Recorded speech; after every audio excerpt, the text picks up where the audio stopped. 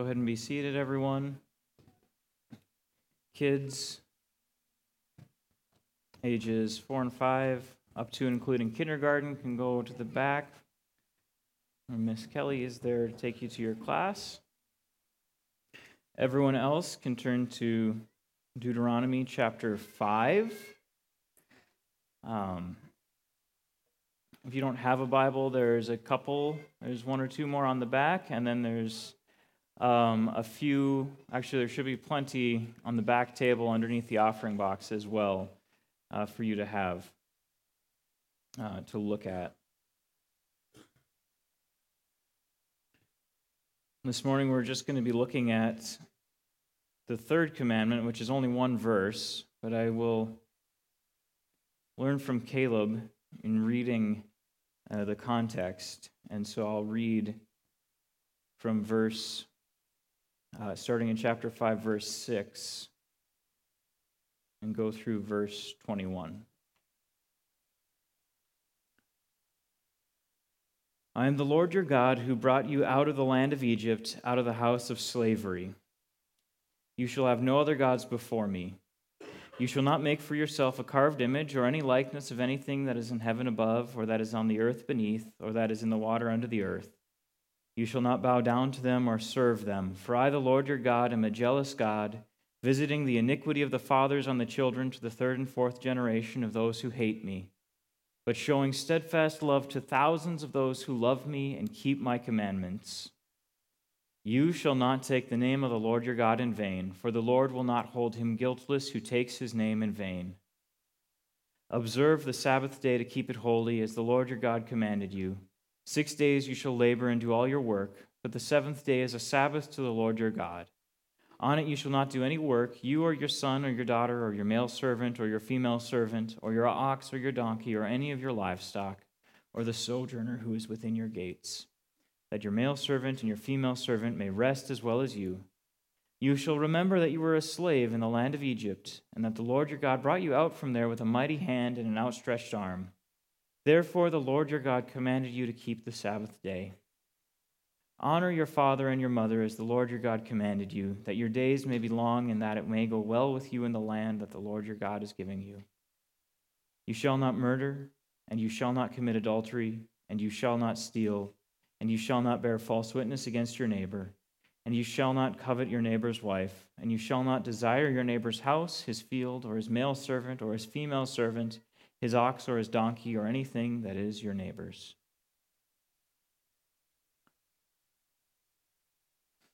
So just about everyone that I looked at in the last 50 years at least, who has written anything on the third commandment, has titled it or mentioned, "What's in a name?" Which shows at least that somebody knows their Shakespeare, because that's quoting Juliet from Romeo and Juliet, "What's in a name?" where she basically says, why in the world does he have to be named Romeo? Can't he be named something else and be just as wonderful? And we may think like Juliet when it comes to names. We may think that way. Oh, it doesn't really matter what someone is named or what something is named. It could be named anything else and be just the same. But if you've ever tried to suggest a baby name to anyone, you will know that it's not unimportant. What we call a thing can actually tell us a lot about it.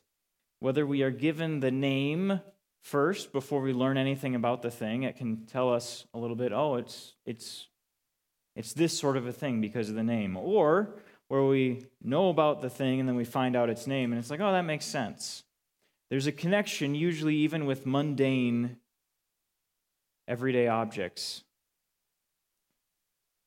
Names even come to carry deep meaning for us.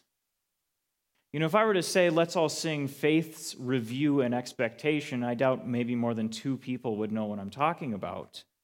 But that was the original name of a hymn written 250 years ago by John Newton. And the first line is, "Amazing grace, how sweet the sound that saved a wretch like me. I once was lost, but now I'm found, was blind, but now I see." So the name it's known as now, Amazing Grace, if I were to say that, you'd know instantly what I'm talking about.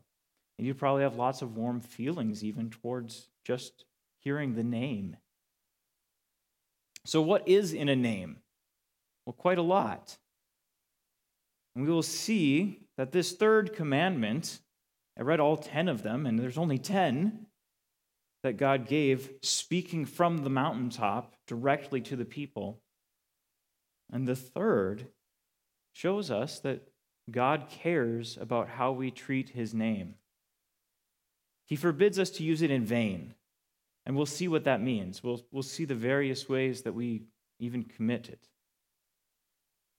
But we'll also see by looking at God's name how precious it is that he has shared his name with us. So first we'll look at the commandment itself. We'll look at what it forbids. And then we will look at God's name and what is revealed to us by studying his name. So the commandment, often shortened to do not take God's name in vain. Throughout the scriptures, God holds people accountable for misusing his name. And what it means to take God's name in vain is to treat it as a light thing, or a useless thing, or a meaningless thing. The same word, vain, in the Hebrew is used a few verses down in the 9th commandment where it says, "You shall not bear false," that is, you shall not bear vain, "witness against your neighbor." Vain and false. So also, in the scriptures, taking God's name in vain is sometimes referred to as profaning his name. Profaning God's name, you can sense the word profanity connected to the word profane. And it's a little different than what we generally mean today. Today, when we say profanity, we mean like a curse word or a cuss word. But profane just means common, everyday. The word vulgar originally meant common, everyday. And so vulgarity and profanity originally was just using the common, everyday words. And to do that with God's name, to treat it as something that can just be used whenever you like. That's what this commandment is forbidding. Because his name is not just a word to be used whenever we like. It has deep meaning. In Leviticus 19:12, the Lord says, "You shall not swear by my name falsely, and so profane the name of your God. I am the Lord." And it's worth noting to mention right now that when it's capital L-O-R-D or small capitals, or even capital G-O-D, small capitals, that's a specific name that the translators of the Bible are putting Lord and God there. And we'll look at that specific name in a little bit. But using God's name in vain is treating it profanely, treating it as if it could just be used willy-nilly. And as with the second commandment, which we looked at a while back, we have in this commandment, the third, a warning. The Lord says, "For the Lord will not hold him guiltless who takes his name in vain." Now that ought to be somewhat self-explanatory, that it's not a small thing to take God's name in vain. It's something that God considers a person guilty for doing. But what does that mean for God to not hold someone guiltless? What does it mean to consider someone guilty for taking his name in vain? Well, if you turn with me, if you're still in Deuteronomy, if you turn a few pages back to Leviticus chapter 24, we'll look at verse 10. There's a few verses here. And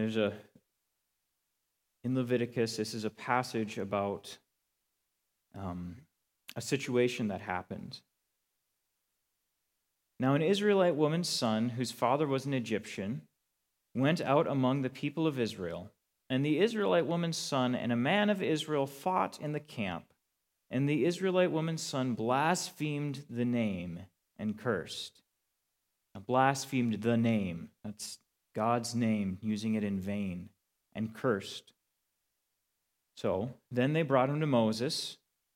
His mother's name was Shelomith, and daughter of Dibri from the tribe of Dan. And they put him in custody till the will of the Lord should be clear to them. Right? They don't know, okay, he's broken the commandment. What do we do? What are the consequences? So they wait for the Lord to tell them. And then the Lord spoke to Moses, saying, "Bring out of the camp the one who cursed, and let all who heard him lay their hands on his head, and let all the congregation stone him. And speak to the people of Israel, saying, Whoever curses his God shall bear his sin. Whoever blasphemes the name of the Lord shall surely be put to death. All the congregation shall stone him, the sojourner as well as the native, when he blasphemes the name, shall be put to death." I think that seems harsh to us for two reasons. One is we don't really understand the gravity of sin. We don't think it's that big of a deal. And the other reason is that we don't really think that God's name is that big of a deal. But there's a reason this is recorded in the book of Leviticus. I mean, Moses, in compiling the 5 books, he could have put it in Numbers if he wanted to. I mean, it didn't have to necessarily be in the book of Leviticus, but that's where it is. And I think that the reason is because Leviticus is the book of all the sacrifices. And this comes way towards the end of Leviticus, this story here. But towards the beginning, if you turn to Leviticus chapter 4, there's all kinds of sacrifices, the first several chapters of Leviticus, but turn to chapter 4, we'll look at that in just a moment. For all kinds of things, there are sacrifices. And there are sacrifices for sin, and it's not just for sin in particular, but it's for sin. If you're the priest, this is the kind of sacrifice. If you're the leader, this is the kind of sacrifice. And if you're just a common person, this is the kind of sacrifice that you give for your sins. And so let's look at verse 27 and see, just if you're a common person, what is the sacrifice for your sins? It reads, "If any one of the common people sins unintentionally in doing any one of the things that by the Lord's commandments ought not to be done, and realizes his guilt, or the sin which he has committed is made known to him, he shall bring for his offering a goat, a female without blemish, for his sin which he has committed. And he shall lay his hand on the head of the sin offering, and kill the sin offering in the place of the burnt offering. And the priest shall take some of its blood with his finger and put it on the horns of the altar of burnt offering, and pour out all the rest of the blood at the base of the altar. And all its fat he shall remove, as the fat is removed from the peace offerings, and the priest shall burn it on the altar for a pleasing aroma to the Lord. And the priest shall make atonement for him, and he shall be forgiven." Now, this sort of a thing is not on display for us anymore, and that's right, because we don't live underneath these sacrifices anymore. We have another sacrifice. We have Jesus, whose sacrifice made all these sacrifices obsolete.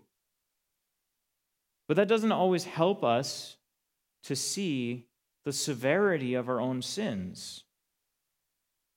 I mean, if you had to put your hand on the head of this animal and kill it, I would assume that would be a lasting effect to remind you, this is what my sin deserves.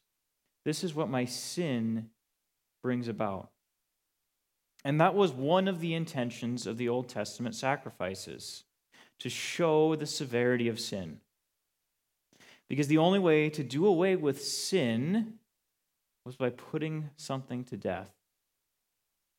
So now, if there is this sacrifice that we know, we just read in Leviticus chapter 4, there's sacrifices like this for sins, then why did that Israelite woman's son, who blasphemed the name of the Lord, why did he have to be put to death? Well, because there was no sacrifice given in particular in the Old Testament that could atone for the sin of blaspheming God's name, that could atone for God's name being cursed. And so there was no way to transfer the guilt of that sin onto a sin offering. Under that system, that sin, the consequences couldn't be given over to someone else or to something else. It had to be taken in the person who sinned, and that person had to die, because all sin deserves death.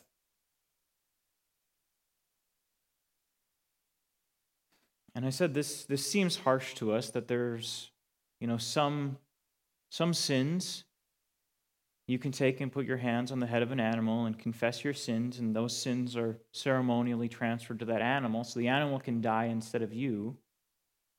But others, that's not the case, and it seems harsh to us, but how many of us could quote Romans 6:23, the wages of sin is death? I mean, do we really believe it? We don't immediately face death when we sin, but it is what we deserve. And that's what it means to not be held guiltless. It means that if we take God's name in vain, we're guilty. We're guilty of sin, and we're deserving of death. And that's one of the functions of this law, to show us our guilt, to show us that we're unable to stand up underneath the condemnation of the law. And that's why God gave the sacrifices to Israel, so they could cover their sins, so that that condemnation, that guilt, would not fall upon them. But as we saw, those sacrifices were not for every possible kind of sin, which should point us to the second reality of this commandment. The value or the preciousness of God's name. Because the misuse of his name, speaking it falsely, speaking it as if it were a useless thing, even living, claiming to be someone who is named with his name, one of his people, and yet living falsely, hypocritically, is taking his name in vain.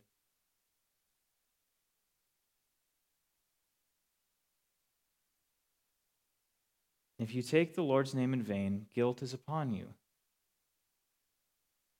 But as we look now at the names that God has revealed, we will see, as we know here, where you have the names of Christians, we know that that's not the last word.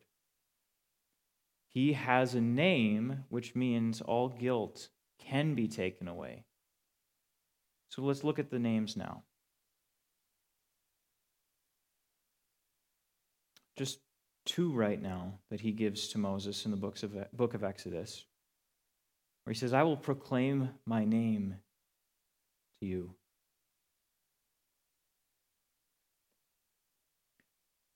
So there are two places in Exodus that will serve to show us that while it might be true for us and for created things that names are sort of incidental, just add-ons, important to us in a lot of ways, but not necessarily at the very core of our being who we are always.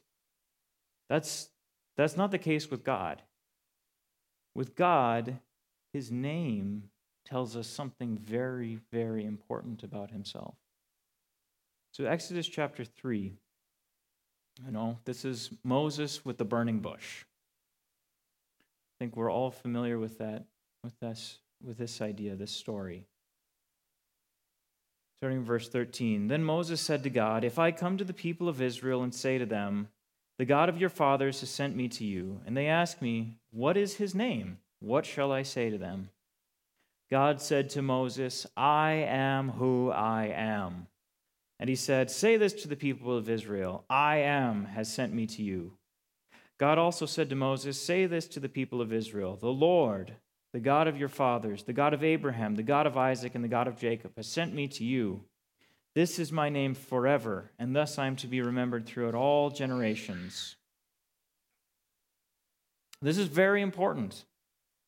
It's not just for the Israelites back then. It's not just a way for them to know who Moses was talking to. He says, it's my name forever, and how I'm to be remembered for all generations. That's long-lasting, forever. So what kind of an answer, though, does God give Moses?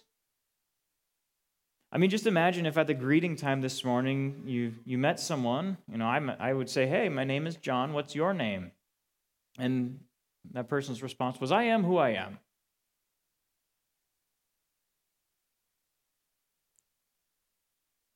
It's like, I don't know if I'm dealing with Dr. Seuss or someone who's got way too big of a head.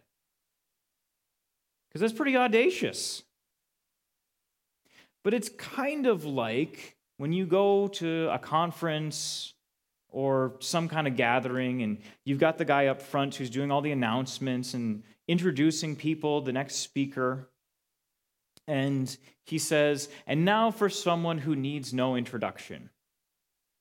Right? They need no introduction. Well, why don't they? Well, because their fame or their status precedes them. Everybody out there already knows who it is that is going to be talking to them. They see him and, "Oh yeah, I know that guy." But to understand the name that God gives Moses, we also need to understand one of the purposes of naming.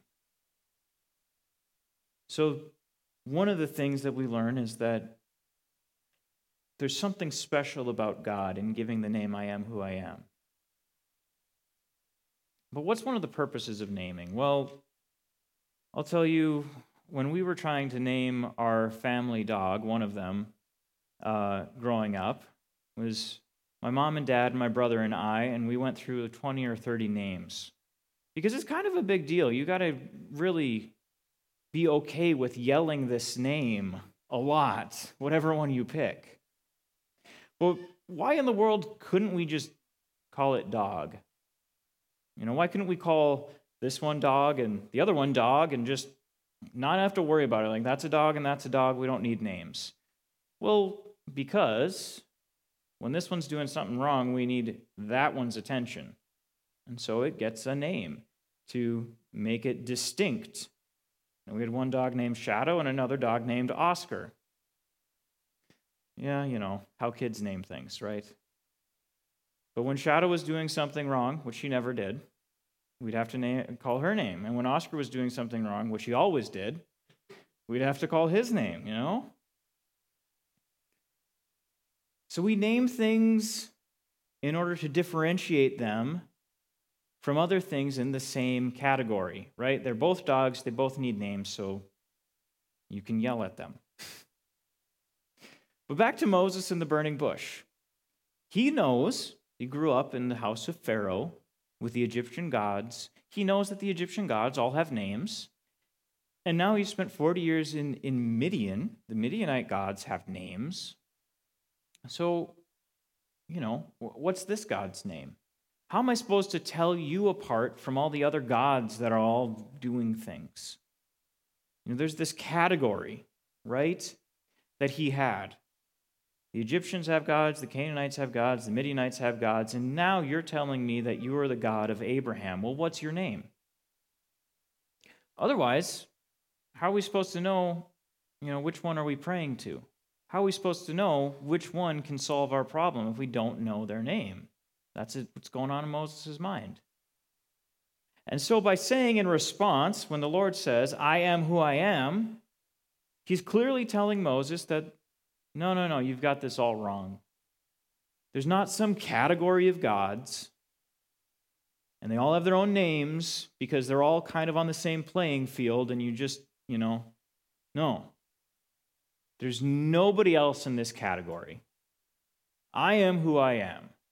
All the other gods, pay them no mind. They make claims to deity, but I am the only one who can say I am who I am. Everything else is created, changing, but the Lord is who he is without change forever. So in saying that name, we learn that he is God alone. He is eternal and unchanging. And he proves this, of course, by thoroughly trouncing the Egyptian gods on their home turf. But there's more that we learn from the book of Exodus about God's name. If you turn ahead 30 chapters to Exodus chapter 33, Moses has been with God on the mountaintop at Mount Sinai, receiving the law, and he's learned so much about God. God has been speaking to Moses almost as one person speaks to another person. And so now Moses makes this request of God, starting in verse 18 of chapter 33. Moses said, "Please show me your glory." And he, that's the Lord, said, "I will make all my goodness pass before you and will proclaim before you my name, the Lord. And I will be gracious to whom I will be gracious and will show mercy on whom I will show mercy. But," he said, "you cannot see my face, for man shall not see me and live." And the Lord said, "Behold, there is a place by me where you shall stand on the rock, and while my glory passes by, I will put you in a cleft of the rock, and I will cover you with my hand until I have passed by. Then I will take away my hand, and you shall see my back, but my face shall not be seen." And then a few verses later, we have recorded this actually occurring. Chapter 34, verse 5. The Lord descended in the cloud and stood with him, that's Moses, there, and proclaimed the name of the Lord.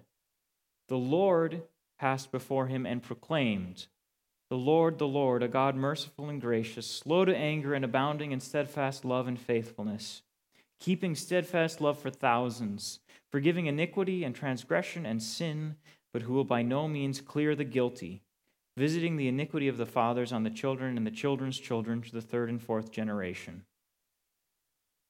So what do we see here?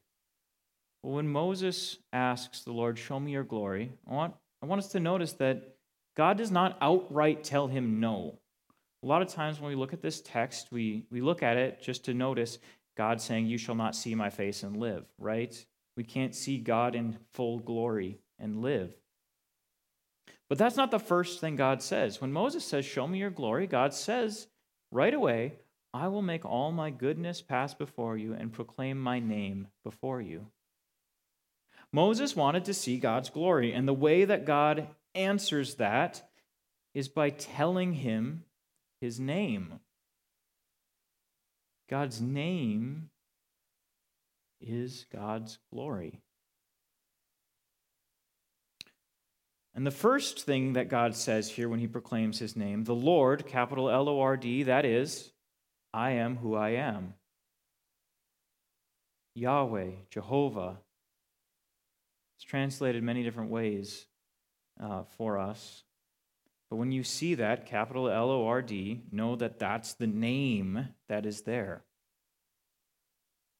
The I am who I am.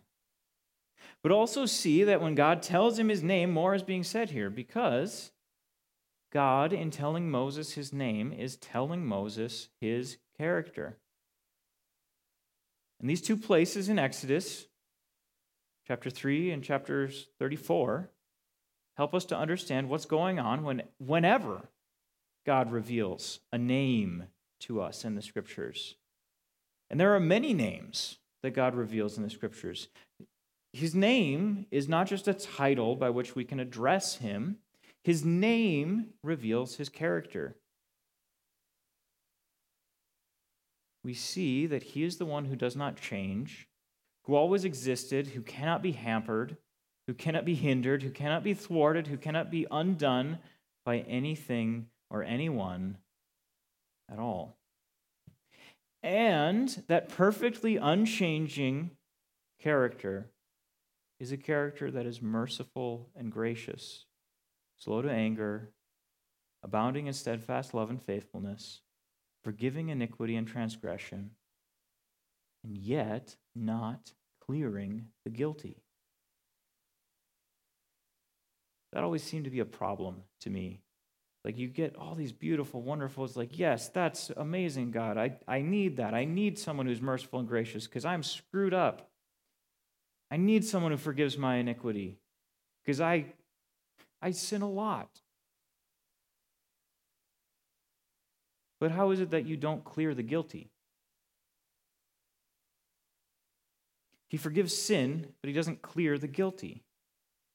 And doesn't that seem to bring us right back into the place of that Israelite woman's son, who his guilt is upon him? Is our guilt upon us? Our death upon us?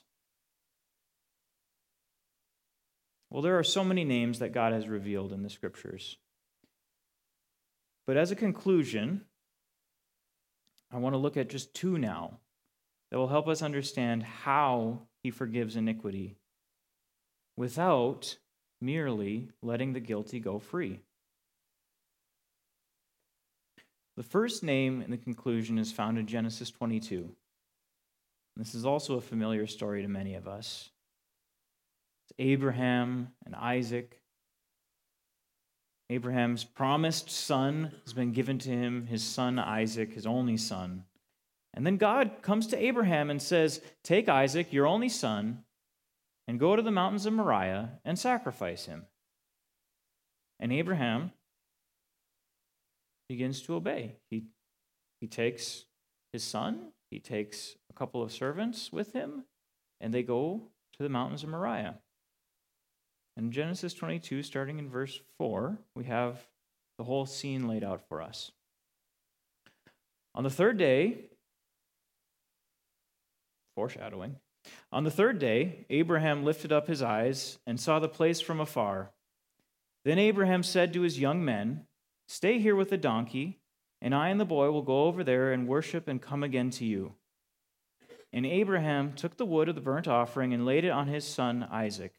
And he took in his hand the fire and the knife, and they went both of them together. And Isaac said to his father, "My father." And he said, "Here I am, my son."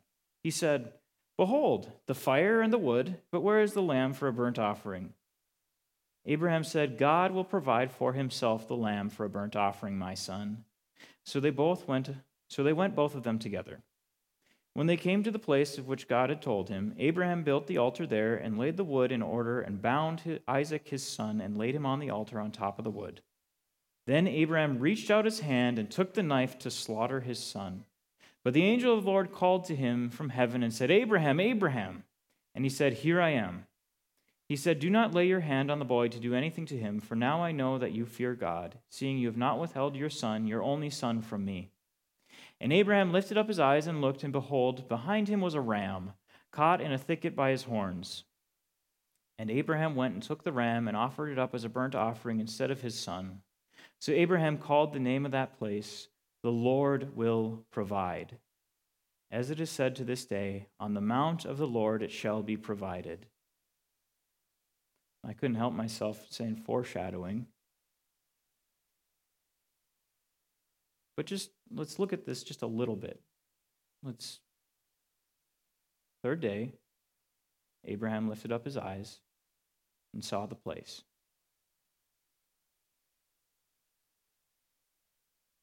He goes with his son and some servants, and there's a donkey there. Now, it doesn't say this, but it's his precious beloved son, and I would feel pretty confident in guessing who was riding that donkey coming up to the place of sacrifice. And when Isaac asks, "Where's the sacrifice?" Abraham says, God will provide a lamb. Now, we may think that Abraham is trying to pull a trick on his servants or even on his wife Sarah. I know some sort of dramatizations of this passage give us that idea, that Abraham is just willing to sacrifice Isaac and that's it, and he's going to trick people into doing it. But that's not the direction that the text takes us, because Abraham tells the servants that he's going up with his son and he and his son are coming back down. And there's really no reason for us to think that Abraham believed otherwise. He may not know how it's going to work out. He doesn't know how it could be possible that God could say, sacrifice this son to me, and also keep his promise of giving him an inheritance and children by his son Isaac. Abraham might not know how that's going to work out. But he does know that God has promised this. God who promised this son has provided him. And so, somehow, some way, the Lord will provide for this promised son. But you notice also there's a difference between what Abraham says will be provided and what actually is provided. Abraham says the Lord will provide a lamb. But what does Abraham end up sacrificing? A ram whose horn is caught in the thicket.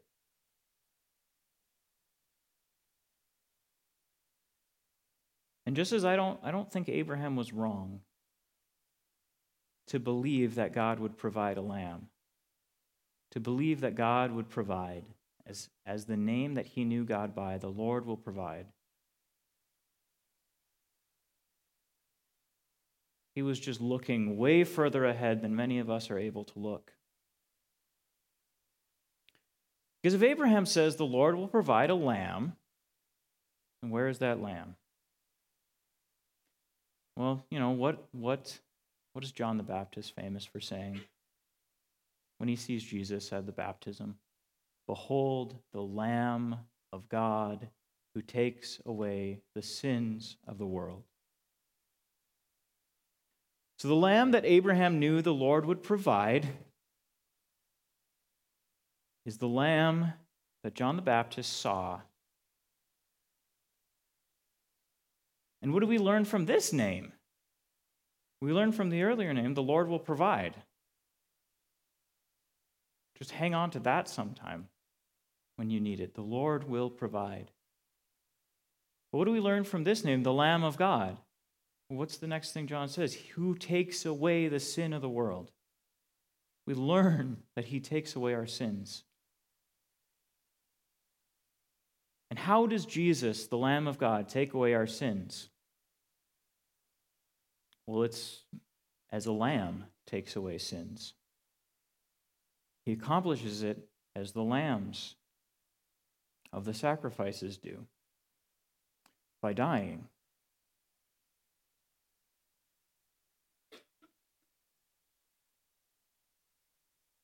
Just as a recap, then, the third commandment, you shall not take the name of the Lord your God in vain, for the Lord will not hold him guiltless who takes his name in vain.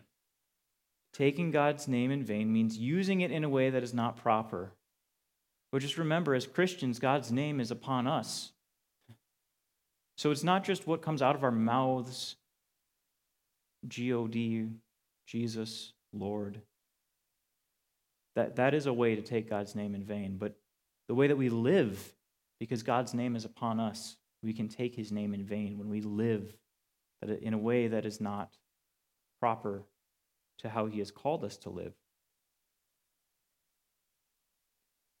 And when we do that, we incur guilt, condemnation that deserves death. And the only way to avoid that death is with a sacrifice that dies instead.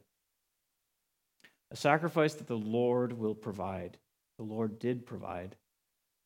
The Lord who is merciful and gracious, forgiving sin and not letting the guilty go free, because the guilt is transferred to the Lamb of God. Just like an Israelite could lay his hands on the head of that goat and transfer, ceremonially only, the guilt onto that animal so that when it died, the guilt would go and be put away.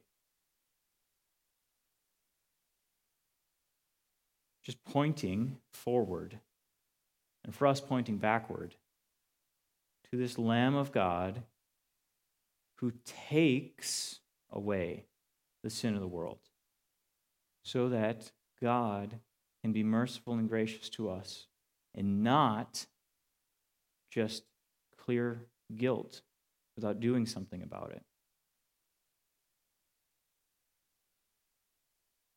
Have you taken Jesus as the Lamb of God in a real practical way? In the way that the Israelite put his hands actually on the head of the animal and confessed his sins, knowing this is the only way I'm not going to die, is if this animal takes it instead of me, if this animal dies instead of me. Jesus can only save you if you give him your sins, if you confess your sins upon him as the sin sacrifice. And you have to give them to him as sins, not as little trifles, not as small mistakes, not as things that you could make excuses for or fix for yourself, but as, Jesus, I'm giving you this thing that is death.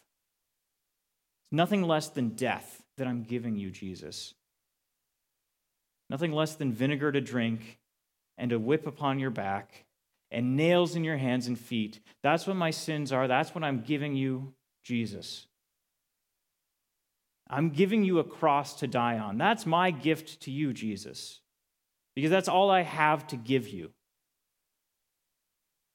And if you don't give him these things, if you don't give him your sins, you will have to keep them for yourself. You can't put them away any other way. There's no other sacrifice. There's no other name given among men under heaven by which we must be saved. And he, Jesus, does take sins, not just symbolically, like the animals sacrificed of old. He takes them truly. He is the Lamb of God who takes away the sins of the world. He is the Lamb of God the Lord provided. He is Jesus, the name that the angel told Joseph to name him, because he will save his people from their sins. He will, not might. He takes away the sin of the world. Not maybe, not covering, not make excuses for, but takes them away. And so really, truly, you have to have Jesus take them away. And you have to have Jesus take them away as bitter, terrible, horrible sins. Not as something half good or half baked or whatever, but as Jesus, I'm laying my hands on your head and confessing my sins, and I know that by doing that, I'm killing you. And you have to take it, because I can't. And of course, this is the Lamb that John sees in Revelation standing, looking as though he was slain because he was slain and raised and standing. So confess your sins on Jesus, and he will take them away. And there's no other that will. And then live as those who have been named by his name as Christians. Let's pray.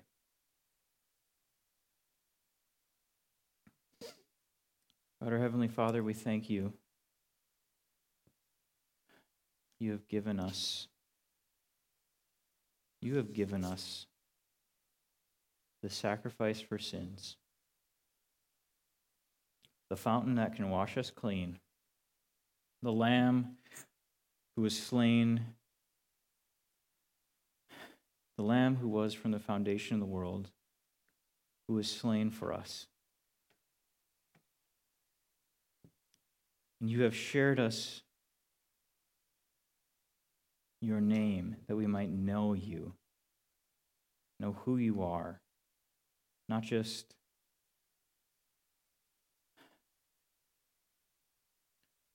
know about you, but know you so deeply and truly. So, Lord, I pray that we would behold the Lamb of God who takes away the sin of the world, and like those who stood by John the Baptist, we would start and follow him and continue following him. No one else is able to, but he is mightily able, and truly does, save his people. We thank you, Lord, that you have made us his people. Amen.